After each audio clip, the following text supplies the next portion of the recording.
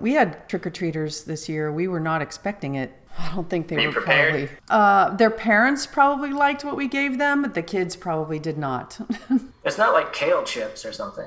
No, they're chocolate. It's chocolate. It's just 50% less sugar than... I think if it has chocolate, you did your job. I think you should have given them just like some additional sugar. This is Behind the Lens, a podcast from The Lens, New Orleans' first nonprofit, nonpartisan public interest newsroom. I'm Carolyn Heldman. On this week's episode, despite widespread criticism, Mayor LaToya Cantrell continues the hunt for designers and builders for a new city hall on the site of the Municipal Auditorium in Armstrong Park. And it's election season again. We'll look at what and who is on the ballot. COVID cases remain low in schools. We'll get the latest numbers. And funding for the new jail facility known as Phase 3 is at risk. We'll also take a look at the race for Orleans Parish Sheriff. Those stories, insight, and analysis coming up on Behind the Lens. Joining us this week, contributing reporter Jordan Hirsch. Hey, Jordan. Hello. Education reporter Marta Jusens here. Hi, Marta. Carolyn. Government and cultural economy reporter Michael Isaac Stein. Hi, Michael. Good morning. Criminal justice reporter Nick Krastel's here. Hey, Nick. Morning, Carolyn. And Lens editor Charles Maldonado. Hello, Charles. Morning. All right, Jordan, last time you were here, you were talking about the Municipal Auditorium. Specifically, there was a July meeting with Mayor LaToya Cantrell. Can you remind us what happened then and catch us up? Sure.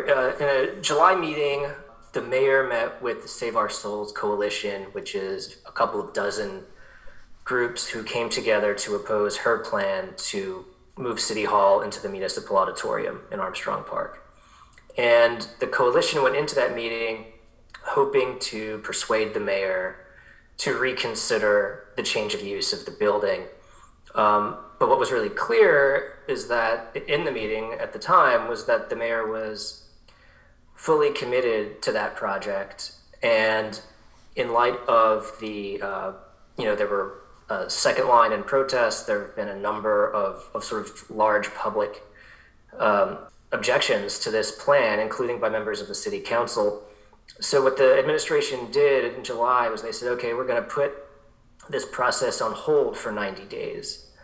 And telling SOS, if you can come back to us in 90 days with a viable alternative for that building, including not only the whole complete cost of renovating it, but operating it and maintaining it, then we'll consider that. But if you don't, if you're not able to provide that, then we have to proceed as planned because FEMA will not allow us to change course in the absence of that counter proposal.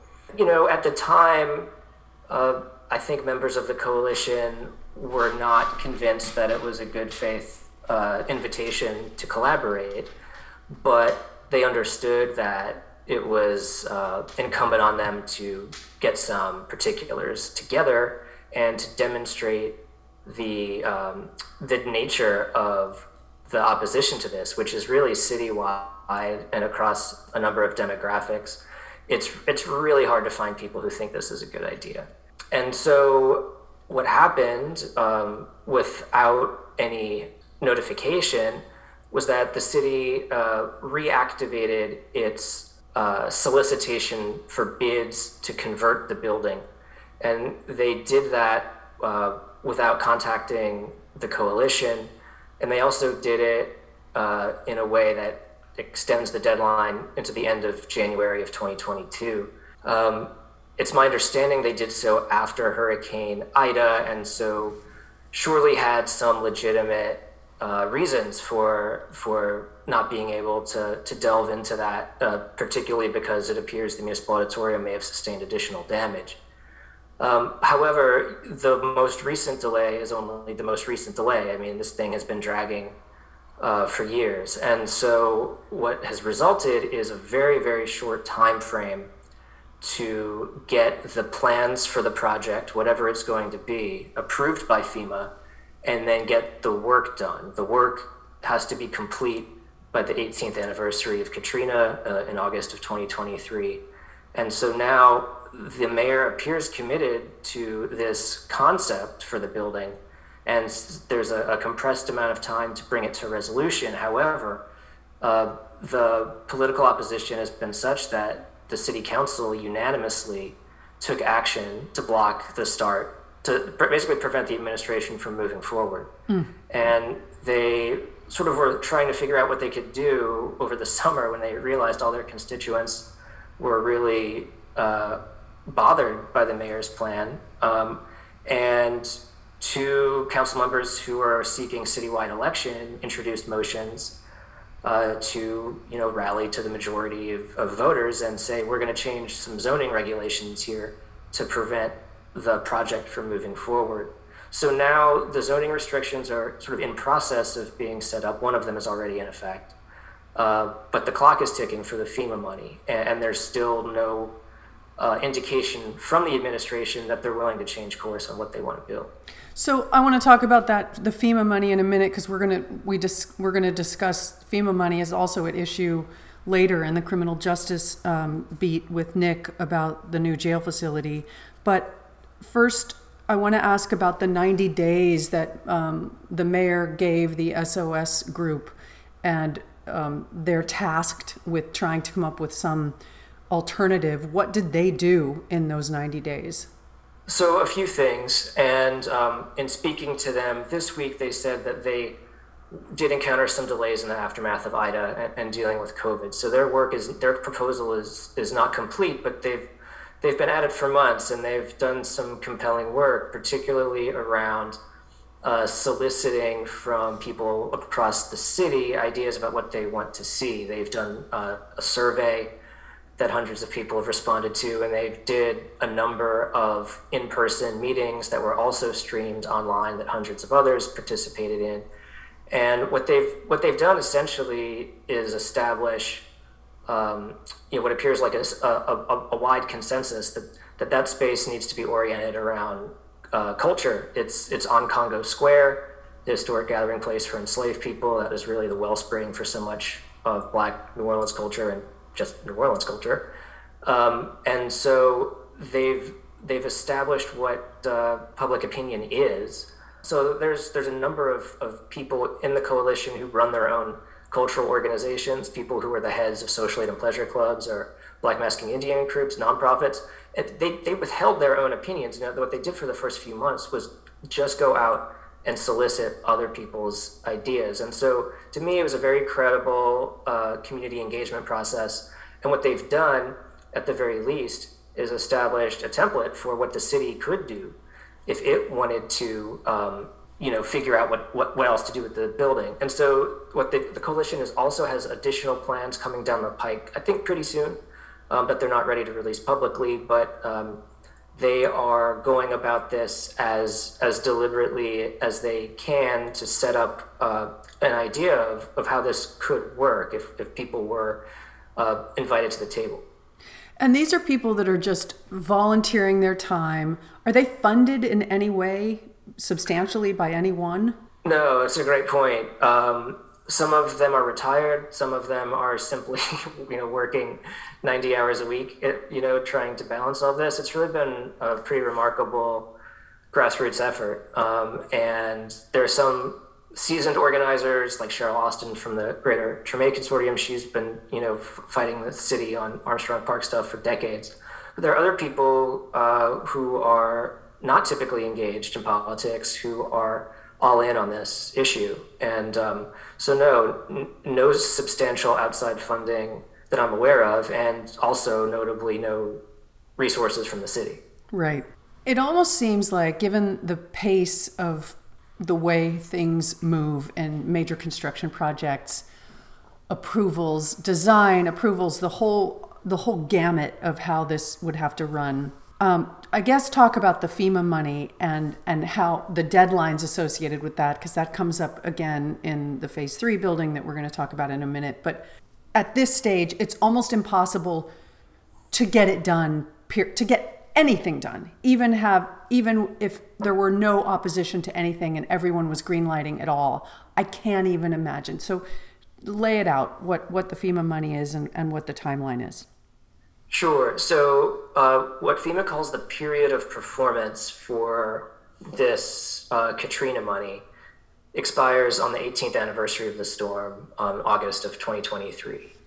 And the idea there is that the money not only needs to be spent, but the construction itself should be complete. And yeah, as you say, for that to happen, it's hard to imagine, right? It's hard to imagine if we don't even have clarity on what the plans, what it is we're building. The idea that we would be done building it in 19 months, it's hard to see that working out. It is possible for the city to seek an extension from FEMA on the August 2023 deadline. According to the mayor in that July meeting with SOS, in which she said some things that FEMA contradicted. So, we'll see if this is really how it goes down. But she said it's possible for the city to apply for an extension of that deadline for a project that is under active construction at the end of next year. So a year from now, we may know that the August 2023 deadline can be extended. However, for the next year, the city really needs to be going as fast as it can to get as far as it can to make that possible. And with the council working and the mayor working in different directions on what to put in that facility, it's hard to think that they're going to be able to get there. What does seem potentially possible, and maybe I'm wrong, is earlier in this process, a lot of people were talking about, at the time they were using the phrase, I believe, white box renovation, which is basically just fixing up the building, fixing the problems with the building, and bringing it more or less into working order so that it can then later be renovated into something else. Or perhaps just, turned back into an auditorium. But from your story, it sounds like FEMA says that would be something they would be fine with, but the mayor is claiming something else, right? Yeah, that's a great point. So this is something that both SOS and members of the council have called on the mayor to do, that she so far has held this position that FEMA won't allow her to do. So this actually came up under the Landrieu administration as well. The city basically has permission from FEMA as a default of the way this money is set up to flow to replace the stuff that was damaged by Katrina. And that's complicated with the municipal auditorium because the Katrina damage was really only lightly patched over, and it deteriorated quite a lot. And there's many millions of dollars of damage to the auditorium that FEMA will not have to reimburse the city for. And so the argument from SOS and from some members of the council is, as Charles said, go in and make as many repairs as you can with the money that is available as soon as possible. And, that would seem to make sense. And yet the administration's position is that, well, first it's that FEMA won't let us do it. The mayor has also suggested other rationales for avoiding that course of action, saying that it's going to cost so much more to bring the facility back online than FEMA will reimburse us for, that if we go in there and start patching stuff up, but we can't finish that job and we don't know what it's going to be used for, then that would be, what? I don't know, but not a thing that they want to pursue. And so the argument on the other side is, well, FEMA will allow you just to fix the stuff that they're offering you money to fix, and we can figure out the use subsequently, and that would allow time for community input. I mean, the way that this FEMA deadline is working is not only in terms of, oh man, can we find a contractor in time? It's also, well, we don't have time to really listen to what people want to do. We have to make a choice and run with it, right? And so this approach would, in theory, get as much construction accomplished as possible before the deadline. And in parallel with that, you'd have a chance to perhaps resource SOS to do even more outreach and so on, to figure out ultimately what kind of funds could be available from other sources to make the best use of the facility. Comes to mind for me, obviously, from my perspective, is the city has been able to negotiate landmark settlements with FEMA post-Katrina. Obviously, the schools package, which was much larger, we're talking billions of dollars. It's not the scale of the municipal auditorium here, but there is leeway within FEMA for certain projects. And here we are more than a decade out, and that clearly hasn't happened. So that's just what comes to mind for me, is that there has been leeway in the past, but it seems like we're seeing just a lot of stalling. Yeah, the impression I get is that FEMA is like, take the money, I think, look, I mean, FEMA and Katrina these are always going to be linked in people's minds. And I think that they would just assume that their resources be utilized. And so that, I think that they want to see it used productively. And it's really been both the Landrieu administration and the Cantrell administration who, for various reasons, haven't put that together. Okay, great story, Jordan. Thank you. Thank you.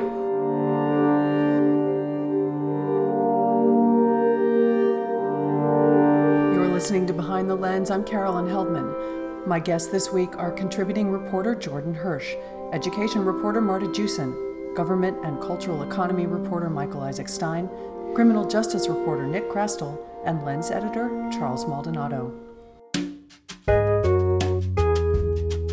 Hi, I'm Ann Muller, the Chief Operating Officer at The Lens.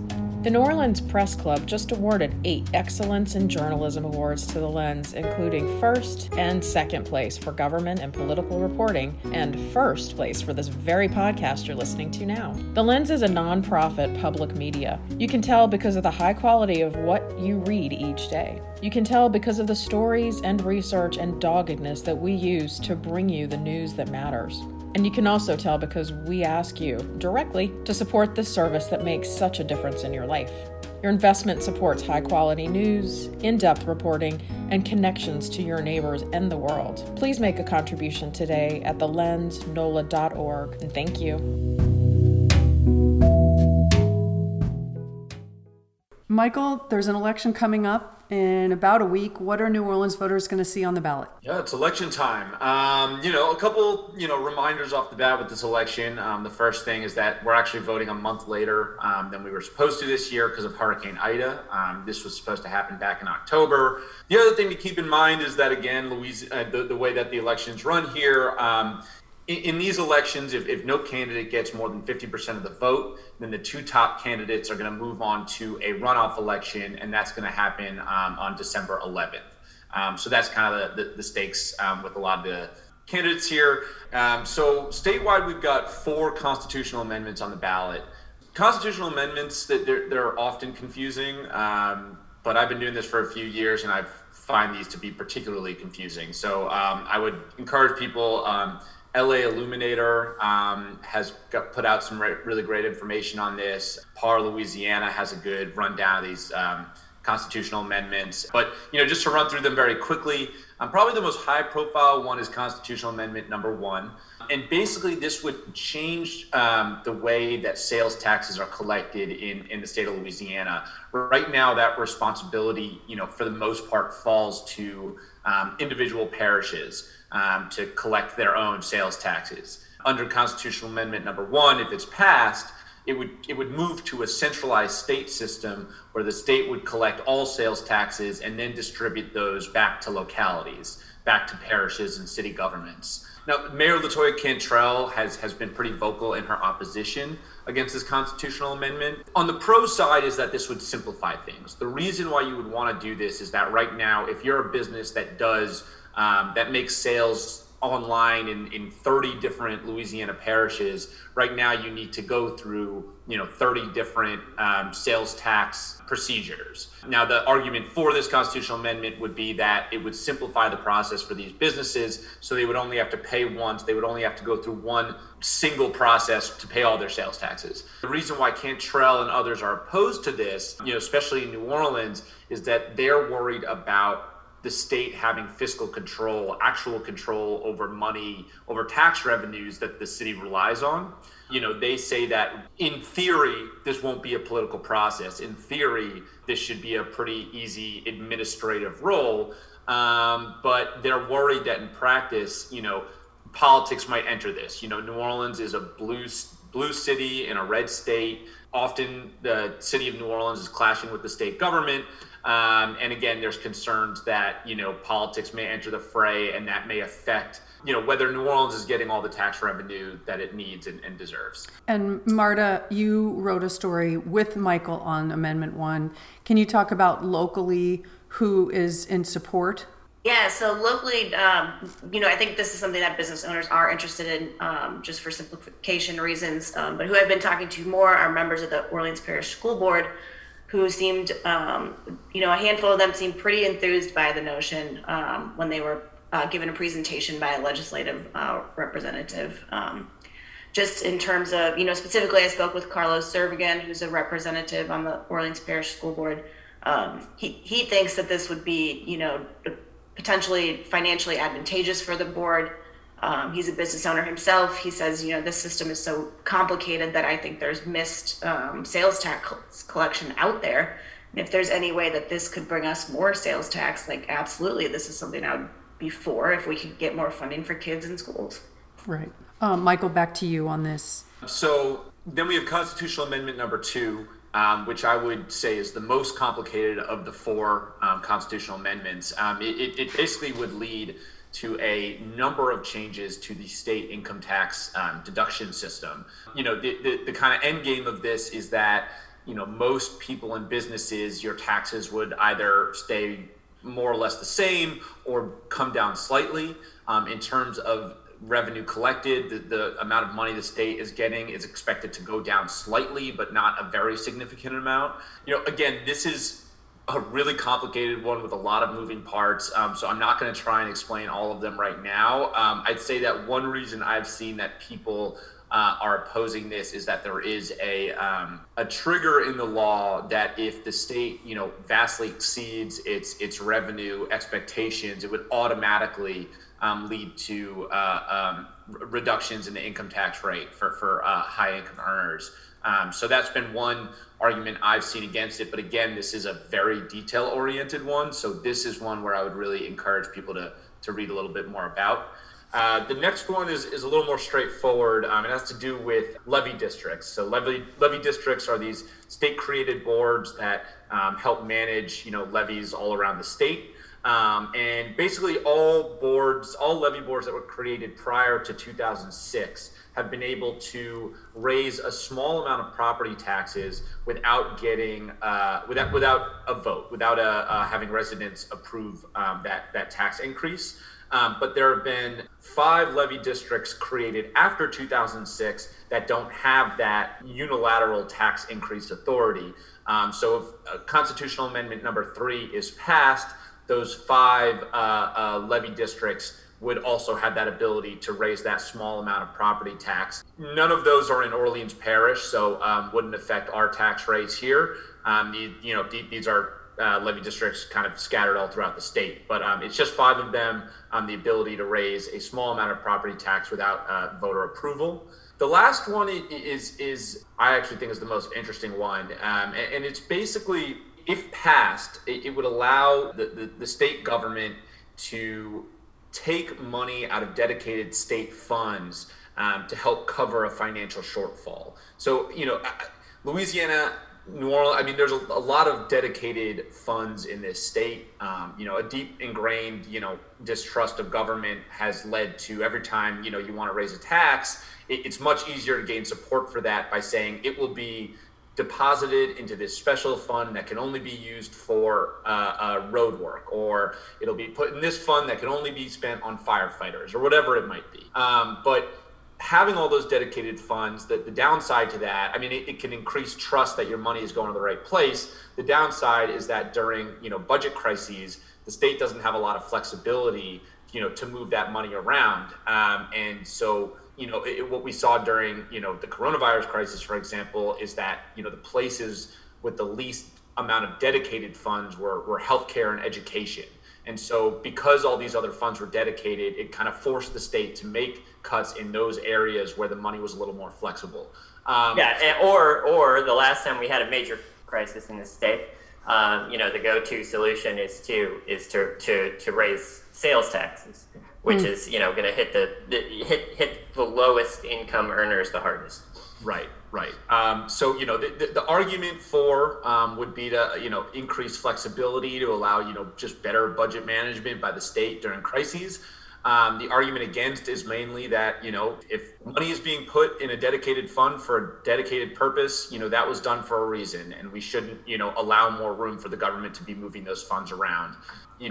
Again, a lot of this, I think, depends on your level of trust in the state government and whether they would use this, responsibly. I'd say from a journalistic standpoint, one thing I'm thinking about is that, during a crisis, it's hard to track all this stuff. So, it does leave room open during crises for a lot of money to get moved around, during a time when it's hard to pay attention. So, that one's really interesting. Again, all four of these I would recommend people read up on. But those are the statewide elections. And then, we've got a bunch of local elections up. I'll just talk about, kind of what I think is going to be the most interesting stuff here. I think that the sheriff race is an interesting one, seeing this kind of very significant campaign for this kind of reformer sheriff position. That'll be an interesting one to watch. Probably the biggest one to watch is the City Council at-large Division 2 race. This was formerly held by Jason Williams before he was elected as district attorney in 2020. It's now between 3 candidates. It used to be 4 candidates. Councilman Jared Brissett was running for the seat before getting a DUI charge in October. He's still on the ballot, but he isn't actively running anymore, isn't really a viable candidate at this point. Although, as we talked about, his presence on the ballot will probably help push this into a runoff. So the other 3 candidates, we've got J.P. Morrell, former state senator. He's a very well-known entity and long seen as the kind of the front runner in the race. As Michael mentioned, I think that Brissett still being on the ballot is probably gives a good chance to one of the other candidates of going into a runoff with Morrell. Yeah. And so the candidate, kind of that comes after JP would be Kristen Palmer, who's currently a district level council person. She's run a pretty, aggressive campaign, that's really the negative about JP Morrell. Earlier on when Jared Brissett was still in the race, they came together and basically said, pick one of us as long as you don't pick JP Morrell. So they kind of formed this alliance around they endorsed each other. And so, Kristen is obviously gunning for the seat, gunning for JP Morrell. And I think her strategy at this point is trying to sneak this into a runoff and then, trying to really make the case for herself at that point. I think she's trying to align herself. She's selling herself more as a grassroots candidate and has pitched JP Morrell as this, lobbyist who's running with lobbyist money. So that's kind of the dynamic that she is pushing. And then the last candidate is Bart Everson, who's running the Green Party as a Green Party candidate. He's kind of an outsider in this. He hasn't been, part of, that major conversation for the most part. Although I do know people who are really excited about his platform. He's talked about things like a Green New Deal for New Orleans, obviously is very, active on the issue of climate change, renewable energy, in a city like New Orleans. All of those are obviously very pressing issues. We'll see, just driving around New Orleans, watching TV and listening to the radio, I'm not seeing the same presence from him that I'm seeing from JP and Kristen. So we'll see if he can drum up enough support to sneak into that runoff. But he should at the very least take some votes away from JP and encourage a runoff here. So that's kind of what's going on at-large Division 2. And then the last, the other local race I would kind of look at here is Orleans Parish Assessor. Errol Williams has been our tax assessors for 10 years now, coming up on 10 years. And he's been in the news in the past few years, some controversial moves around business tax cuts, some very popular moves this year around residential tax cuts. But the candidates opposing him, I've read into them. It's a little hard to understand from what I've seen how the functioning of that office would change significantly through one of these other candidates. Again, it's a very technical office. A lot of, what they do is not ideologically based. A lot of it is math and assessment. So again, it can be a hard election to run, but the position itself is super, super important, and can have a huge effect on affordability, on the city's revenue, on enforcing short-term rental rules, on a whole host of things. So it's an important position. So don't let that one pass you by. I'd say those are probably the highest profile elections. I don't know, Charles, if there are any others. There's of course the mayor too, but as we've already mentioned, she does not have any big name candidates running against her. Right. Thanks, Michael. Yeah. Marta, we talked to you already about one of the impacts of the election coming up in Amendment 1 on schools, but now what's going on with COVID? So our COVID numbers have been pretty steady over the last couple of weeks. 40 cases, 275 quarantines. Once the district corrected that reporting error, we're seeing more realistic quarantine numbers now that make sense in that ratio of more than one kid getting quarantined for one case. But those numbers are staying low. And then obviously our, exciting news this week is that children age 5 to 11 are now eligible to get the vaccine. So last night, the district held a town hall on that with Dr. Avegno, the city's health director, and several other doctors. There were a lot of good questions from parents out there. We are going to roll that up into a guide and information for people that'll be out on the website, so they can take a look there. And basically the district is just, excited to get this rolling. I know they had hoped to start giving vaccinations to young students this Saturday, the 6th, but they're not going to be able to pull that off because the approval came midweek. So they are going to do their first clinic for 5 to 11-year-olds, and students of any age can come on November 13th. So what's their capacity? How many kids could they serve in a day? They didn't give a solid number on that, but I know on the 13th, I think they're going to set up at several sites. I know the first one's going to be at Arthur Ashe from, I believe, 10 a.m. to 1 p.m. It sounds like we're going to be getting a lot of shots in the state, so I'd assume they'd be able to keep a pretty good pace. Also, the children's doses are only a third of the adult doses, so any sort of math involved there, maybe we're getting a good number of doses. Right. They want this to be promoted. They want people to use this. Right. They don't want kids missing school. That's one of the big parts about this is if you are vaccinated and you are exposed to someone, you would no longer have to miss school as long as you're asymptomatic. So shots in arms means more kids can be in school every day instead of doing these, rotating quarantines that we're seeing. Right. I guess I kind of wonder, is there something happening internally where they're saying to themselves, well, we're going to make it as easy as possible for people to get vaccines, for kids to get vaccines. Now vaccine coverage, the whole K through 12 spectrum, 5 to 18, and we're going to make it difficult on people who aren't getting vaccines by having these required quarantines. So, I'm just wondering if this would be internal debate, so we wouldn't really know, but I just wonder, at some point if they don't get the rates up where they want them, if they're going to consider that policy. Yeah, it'd be really interesting to see, and because of Hurricane Ida, we still don't actually know the vaccination rate of the district's employees, which right. they made that requirement. So I think probably you're right. Once we see some of these numbers come back, I guess by the holidays is when is a realistic time that 5 to 11-year-olds could be fully vaccinated. Right. That maybe we'd see a little more discourse on that. All right, great. Thank you, Marta. Thanks. Nick, in criminal justice, there was a hearing this week on the long-running jail consent decree, and it came out that federal funding set aside for the controversial Phase 3 mental health building may be at risk. What's happening? So at the hearing, what came out was the judge raised concerns that funding for this new Phase 3 jail facility, which we've talked about a lot, and it is being built by the city despite their opposition to it because of a federal judge's order.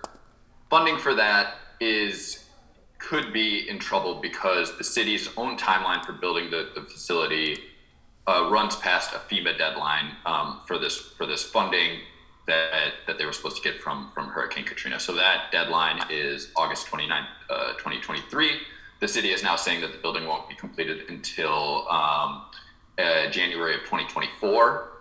So at this hearing, a lawyer who is kind of an expert in FEMA matters and has worked for the sheriff's office basically told the judge that right now what we're hearing from FEMA is that if this timeline, if this is what it is, they're not going to get the funding. So that's around $40 million that taxpayers would be on the hook for, that kind of everyone was under the impression would be taken care of by FEMA. That was sort of a new development in an already involved and confusing, battle over this jail facility. And the city is already saying they're talking about $15 million being too much.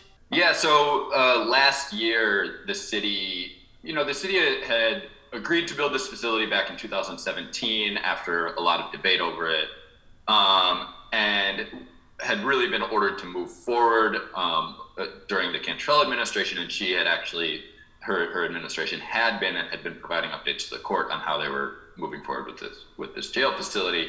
And then last year, they decided pretty abruptly that they didn't want to build it anymore. And the reasons they gave to the court were that given the revenue losses from the COVID-19 pandemic, this jail facility was now too expensive. Both the $15 million that they were going to need to cover for the construction costs, and then ongoing funding for its operation. So they estimate about $9 million a year. There's lots of debate over that, as well as the fact that they say that jail population has gone down significantly, that this is no longer necessary, and that also now mental health care has improved to the degree where it's not necessary.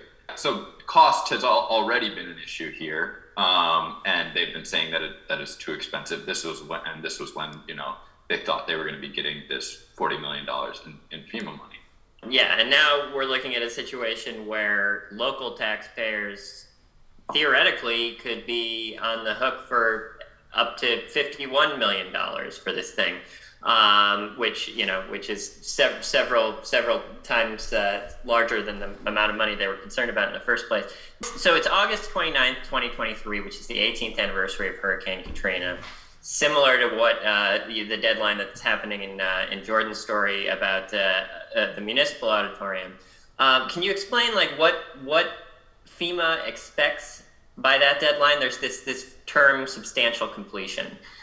Yeah, so according to the lawyer who testified at this hearing, substantial completion is basically completion. He said that it needs to be basically being utilized for whatever the intended purpose is, which in this case would be a mental health care facility in the jail. I don't think that they can have like a half-built building and say, we're almost there, just give us the money. From what I gathered at the hearing, that no one has reached out to FEMA yet and been like, we're definitely not going to get this done in time. Can you give us some assurance? But he did say that the last time they spoke to FEMA, that FEMA basically said this is the deadline, and we're not doing extensions. This is kind of the hard cutoff. So yeah, it's hard to know what exactly FEMA will do under the circumstances that this isn't built. I mean, it's also interesting because the city is basically doing everything in its power to not build this building, and they are under a federal court order to do so. Some of what they've been doing has caused delays and has actually, their deadline was prior to this FEMA. Their projected completion date was prior to this FEMA deadline for a while, but given their attempts to halt construction, it's been pushed back several times, and it's kind of an interesting, dilemma for both the city and for everyone, because on the one hand, if taxpayers are going to have to pay for this building, the city has actually a much better argument about it being too burdensome in terms of cost. On the other hand, they're sort of the ones who have pushed the deadline back so far that they may not get the money.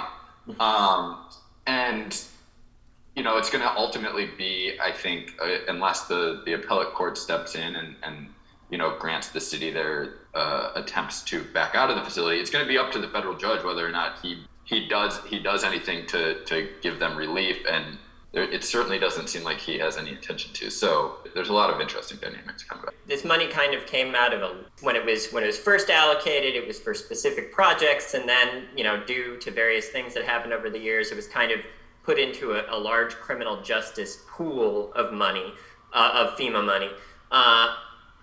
But at this point, I would think that even if what the city wants to happen happens at the appellate level, they have precious little time to reallocate this money to some other project before it goes poof, right? Yeah, that's a really good point, and something I hadn't even really considered is that even if the city does get what they want, they'll need to do something very quickly. So you're also keeping an eye on a high-profile race for sheriff. What's happening there? Sheriff Gusman is up for re-election this year. He has a number of challengers. The highest profile being Susan Hudson, who is has been the head of the Independent Police Monitor for some years before she resigned to run against Sheriff Gusman, and she is presenting herself as sort of a progressive alternative to Sheriff Gusman. She's kind of talked about her similarities to Jason Williams, who was elected DA in the previous election cycle, and notably has come out in opposition to Phase 3, this jail building that Sheriff Gusman has been pushing for around a decade. All right, thanks, Nick. Thanks. Okay, guys, thank you so much. Thank you. Carolyn. Bye. Bye, guys. Thanks. This is Behind the Lens, a podcast from The Lens, New Orleans' first nonprofit, nonpartisan public interest newsroom. I'm Carolyn Heldman.